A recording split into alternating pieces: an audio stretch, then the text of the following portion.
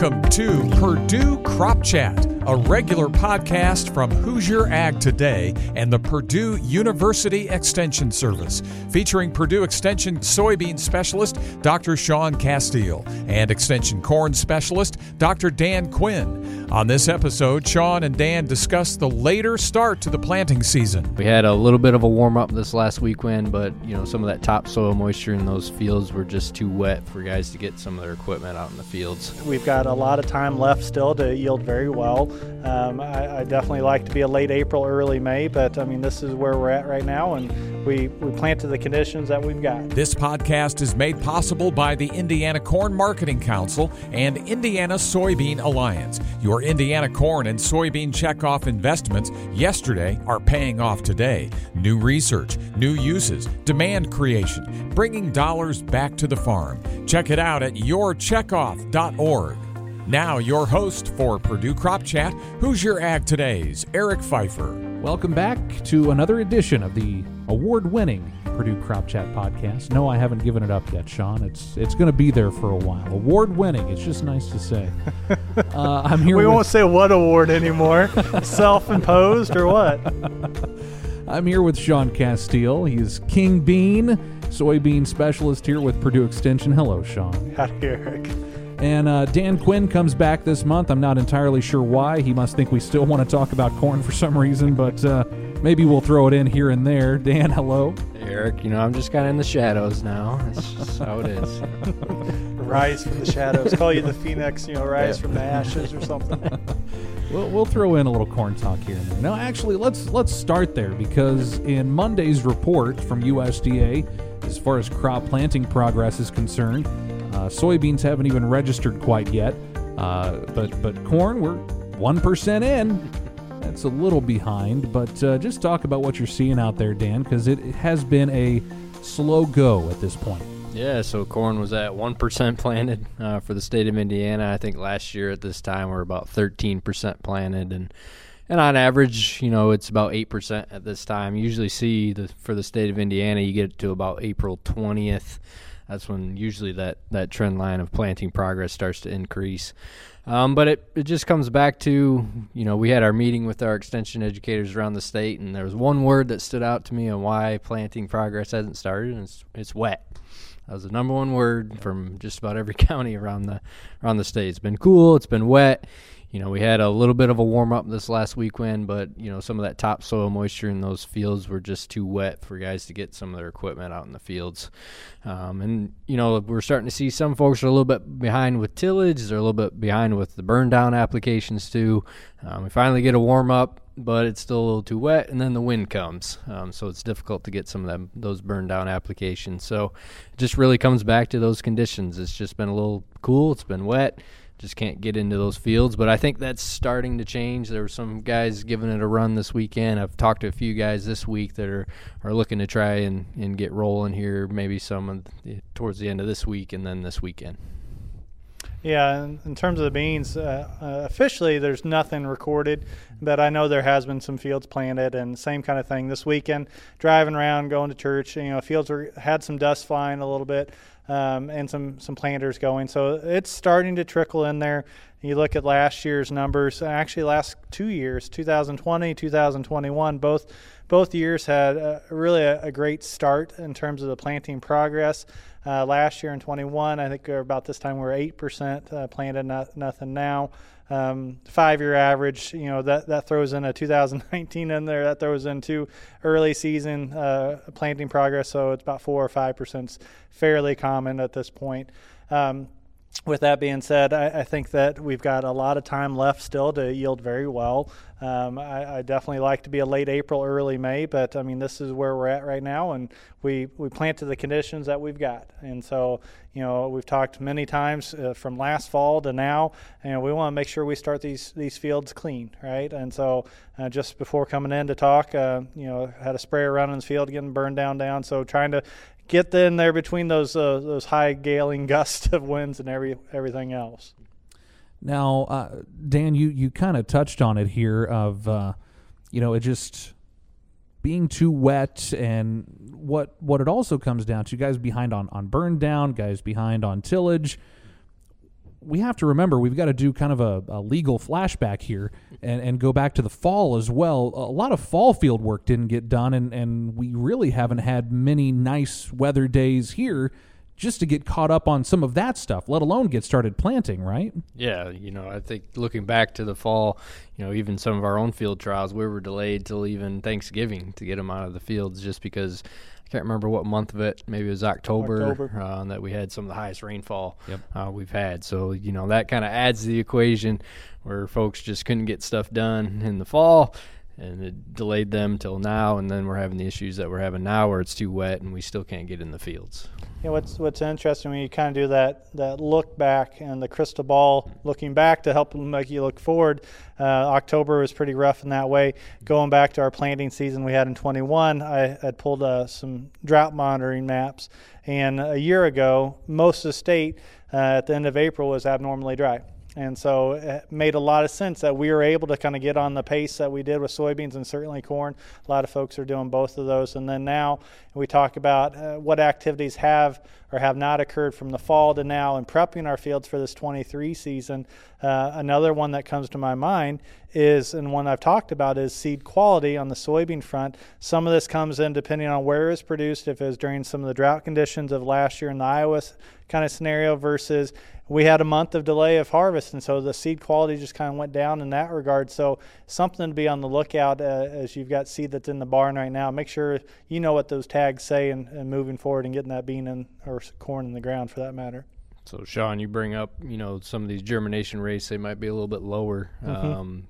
Again, the question is always, should I adjust my seeding rates if I have low germination scores? Or also, too, we're getting guys maybe a little more aggressive. They want to try and get into some of these cooler, wet conditions when it comes to soybeans.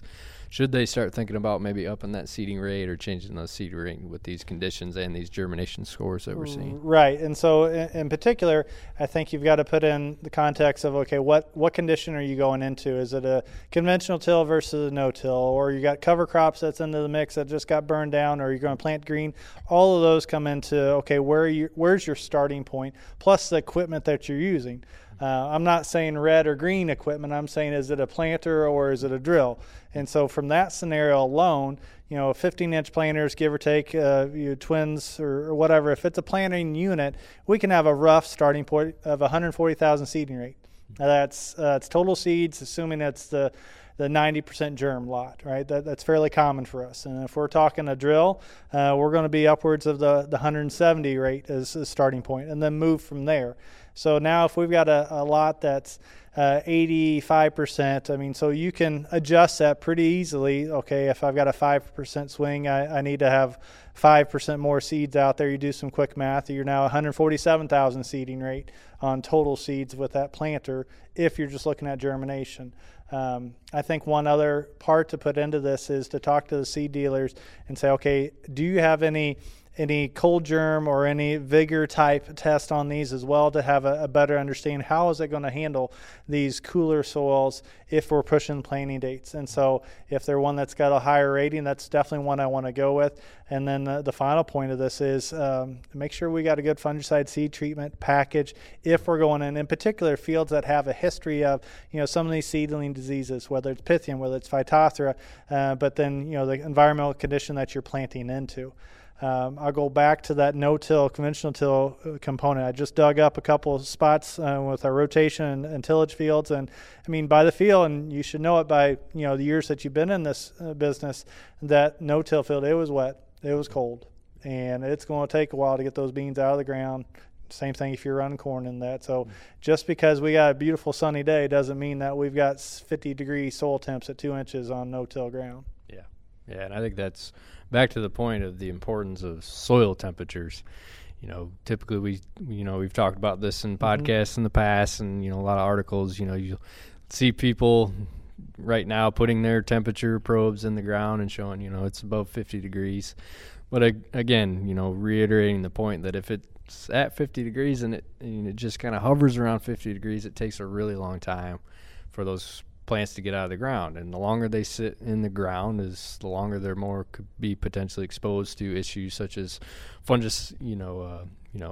fungal diseases such as Pythium, Phytophthora, and so on. We're really trying to get it into soil temperatures that are pushing, high 50s, 60 degrees, and those temperatures are continuing to increase so we can get that plant out of the ground. We like getting it out of the ground quickly. We like getting it out of the ground uniformly, and just getting that crop off to a good start. Well, and I've heard some folks that are far smarter than I am say that it's less about planting date and more about emergence date. Amen. Is that right? Yeah. Yes. Yeah, that's correct. And from the corn side too, we've talked about this too. There's been kind of a shift, and Shaun can touch on this too with the soybean side and kind of the importance of getting it in earlier with photo period and so on. But with corn, we just see just because it gets in late doesn't mean you're going to lose a lot of yield. There's just so many factors throughout the entire season that can impact yield really more so than what planting date. You often talk about, I think it's 0.1%, after May 1st we start losing yield. But even if you're into mid-May to late May, that yield, that's just impacting yield potential. It's not impacting actual yield. So you could have, really early planted, got it in really early, you're happy, but, it could turn dry. We could get significant disease. Sure. Where if maybe you planted later, got it out of the ground quicker, maybe we have a better year. So there's still so many factors throughout the entire growing season that can impact that yield beyond planting date. We don't need to go to Las Vegas to be gambling, is what you're saying, right? Yeah, and so exactly. But that's part of farming, the risk assessment and what you're willing to take on as well. And so, corn grows and develops by heat unit accumulation. There's a little shifting as it gets later, but not as much as you think about the soybean front, where you've got it's photoperiod and heat units. Most people, when they first really learn about soybeans, and they're like, oh, it responds to day length. It's truly night length, but it also responds to heat units. And so that's the one thing within soybean agronomists across the nation that we push is timely planting, so we can, it's almost tricking the plant, Eric, that we that same variety, let's say it's a 3-5 variety that we planted on April 25th versus May 25th, it has a little bit more time, more thermal time, if you will, to accumulate more nodes. This is the trifoliate attachment points, for the potential for more pods, and then therefore for the potential for seed production. And so that's the game that we're playing.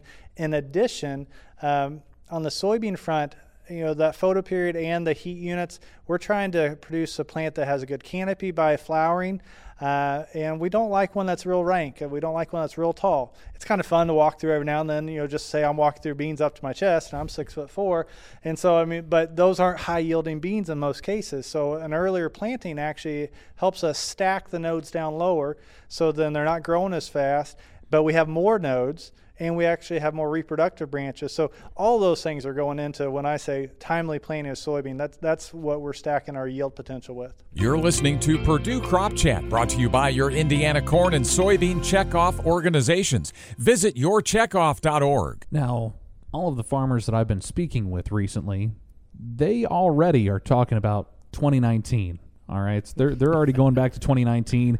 And if you remember, we were, planters were running well after Memorial Day that year. Sure.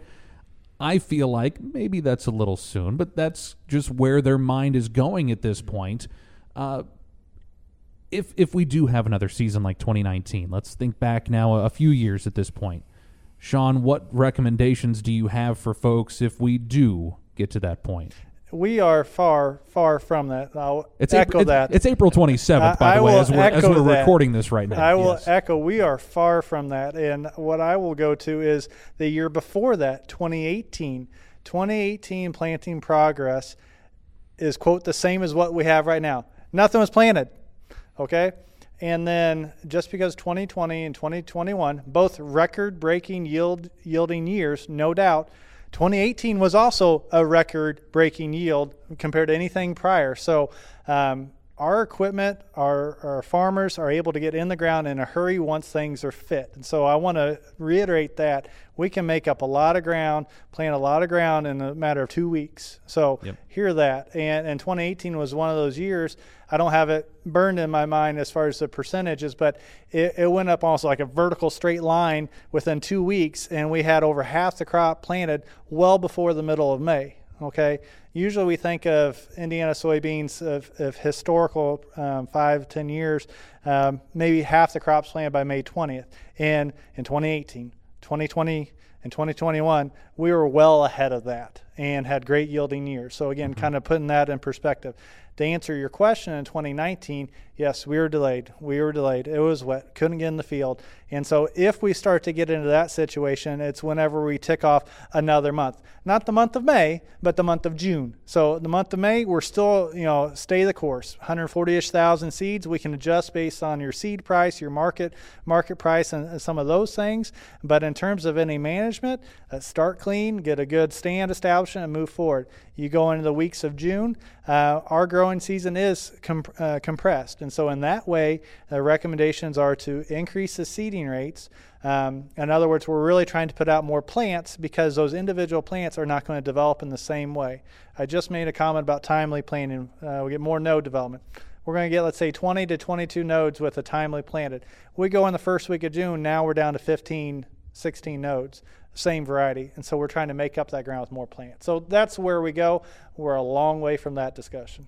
And in 2019, yields weren't that bad either. I mean, folks still came out pretty well, but that's where they're going here, Dan. That's what they're thinking about already. Hopefully we don't get there, but if they do, your thoughts? Yeah, I wasn't here in 2019. So you weren't born? What? Come on now, diaper dandy over there. But thinking back to the first thing with corn, usually when we get, again, reiterating Shaun's point, we're not at where 2019 was. But if we get to that point, the first question usually is, do I change my corn hybrid? Do I adjust my maturity dates? Mm-hmm. The big thing with that to understand is that corn hybrids, even if you're planting late, some of the research that Bob's done in the past kind of have shown that if I have let's say we have 110-day corn hybrid, it might take, X growing degree days from emergence until black layer. Those corn plants actually adjust the amount of growing degree days that they need from emergence to black layer if they're planted later. So it might actually take less heat units, growing degree days, to reach black layer. The Midwest Regional Climate Center here at Purdue has a really good tool to be able to, I think you can input the hybrid maturity dates that you're using. It gives you kind of an estimate. I think a lot of seed companies will kind of give you an estimate of how many growing degree days, either some may be from planting or some may be from emergence until it reaches maturity in black layer.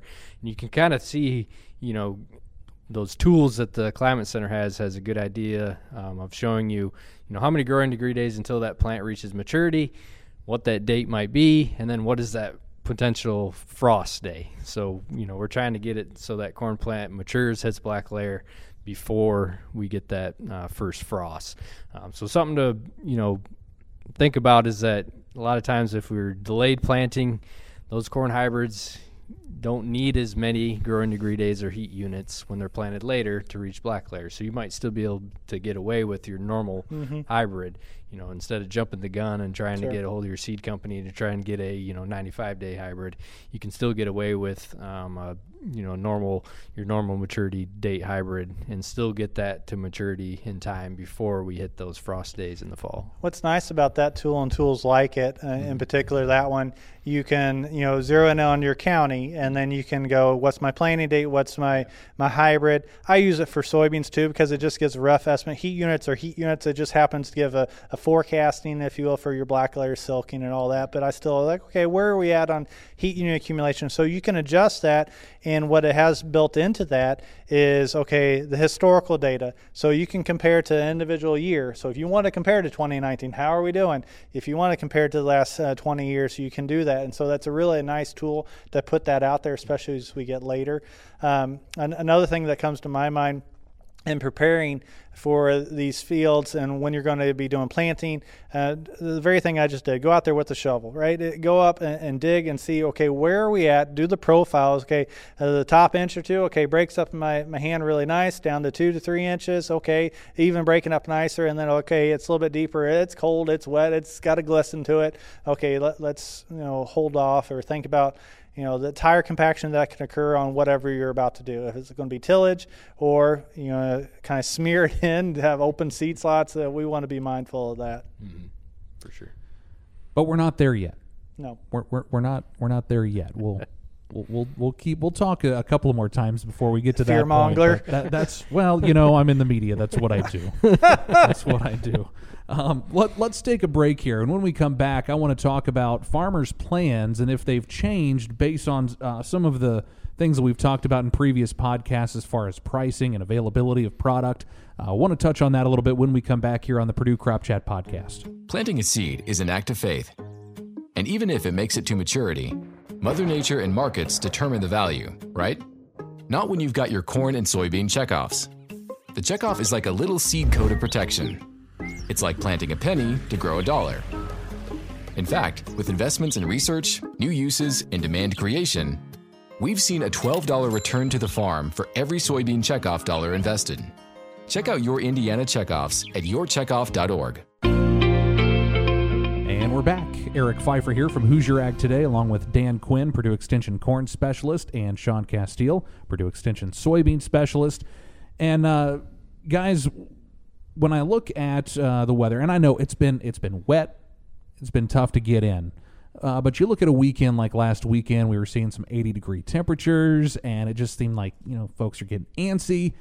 And many, maybe myself, we anticipated maybe seeing a little bit more field work. And it just didn't happen. Again, it was wet. But my question is, let's look at a year ago or the year before. Things were looking pretty good, and we didn't have these high costs of fertilizer. We didn't have these high costs of herbicides.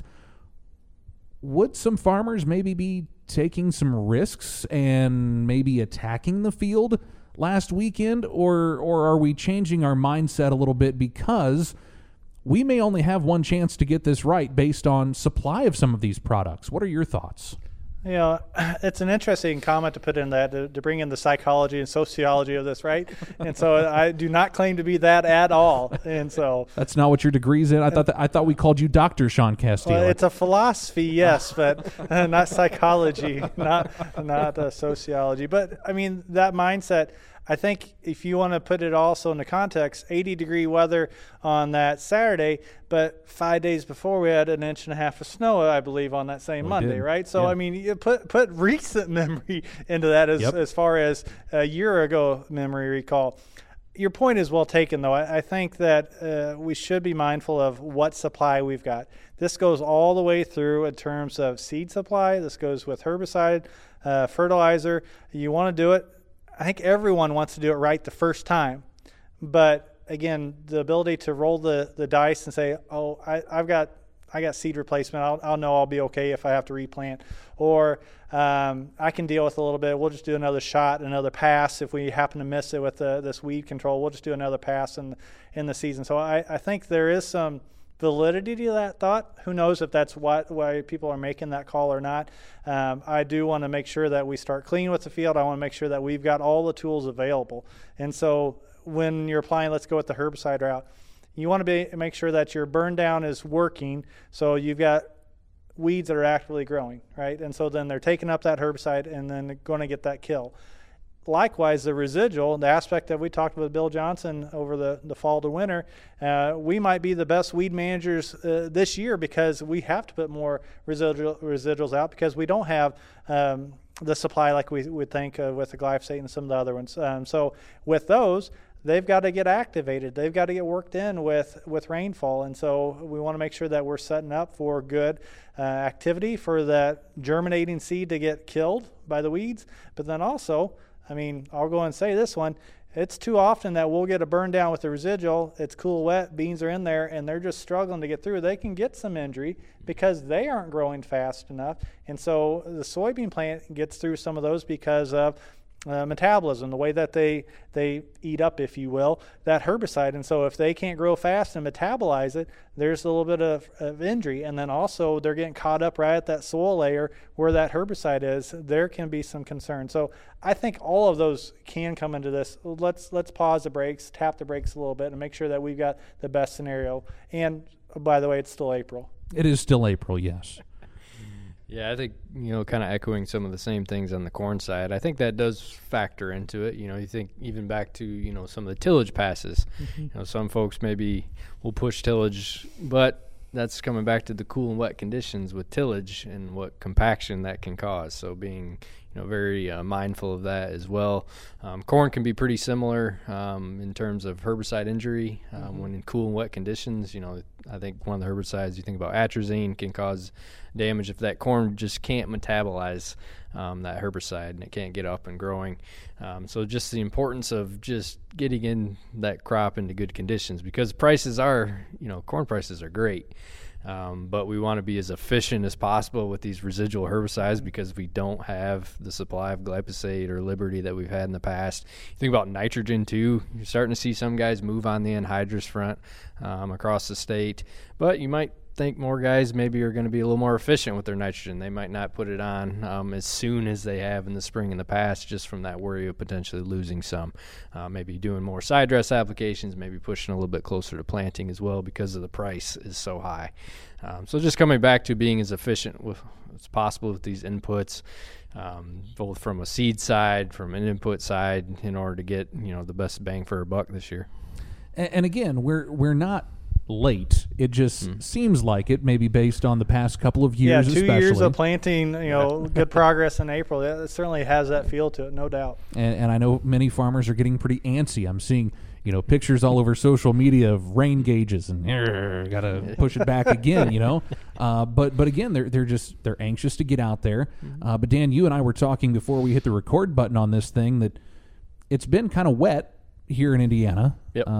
But it could be worse. It could be like it is out in, say, Nebraska or Iowa, where they're really struggling right now. Yeah, and I think that's an important point. One, it's still April, and two, we have really good soil moisture in the state of Indiana. You look at, I think, western Iowa, Nebraska, parts of Minnesota, and the Dakotas, they're starting off the year bone dry. Sure. They've had fire issues out in those states, just terrible erosion issues too, with soil movement out in those states. So they're just starting off the year in a bad foot.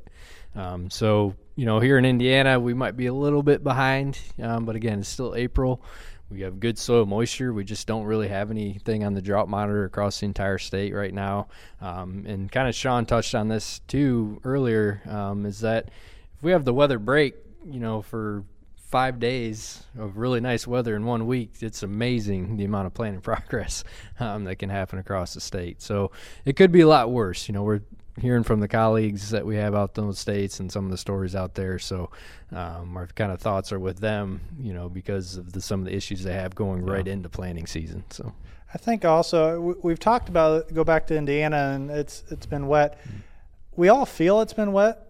It's been wet. I don't think it's been like a 2019 wet by any means. And then when you look at, I think Beth was doing this yesterday when we were talking about weather, and for the month of April, we're not at even normal rainfall amounts. It just feels like it's wet because it's just been dreary. It's been just a little bit of piddle mist and everything else, but it hasn't been a lot. Every now and then we get this weekend there's a time that it rained hard, but it wasn't every day. And so I think, yes, we are wet so much that we can't get in the field, but we're not so saturated. I don't see the ponds. It's not going to take long. Today's a 50-degree day, beautiful blue skies, sun shining. You got some radiant heat. Yeah, it's not 75 or 80s, but it's not going to take too long for these fields to get fit, to get a burn down on. If you do tillage, to go ahead and get tillage going and to get planted.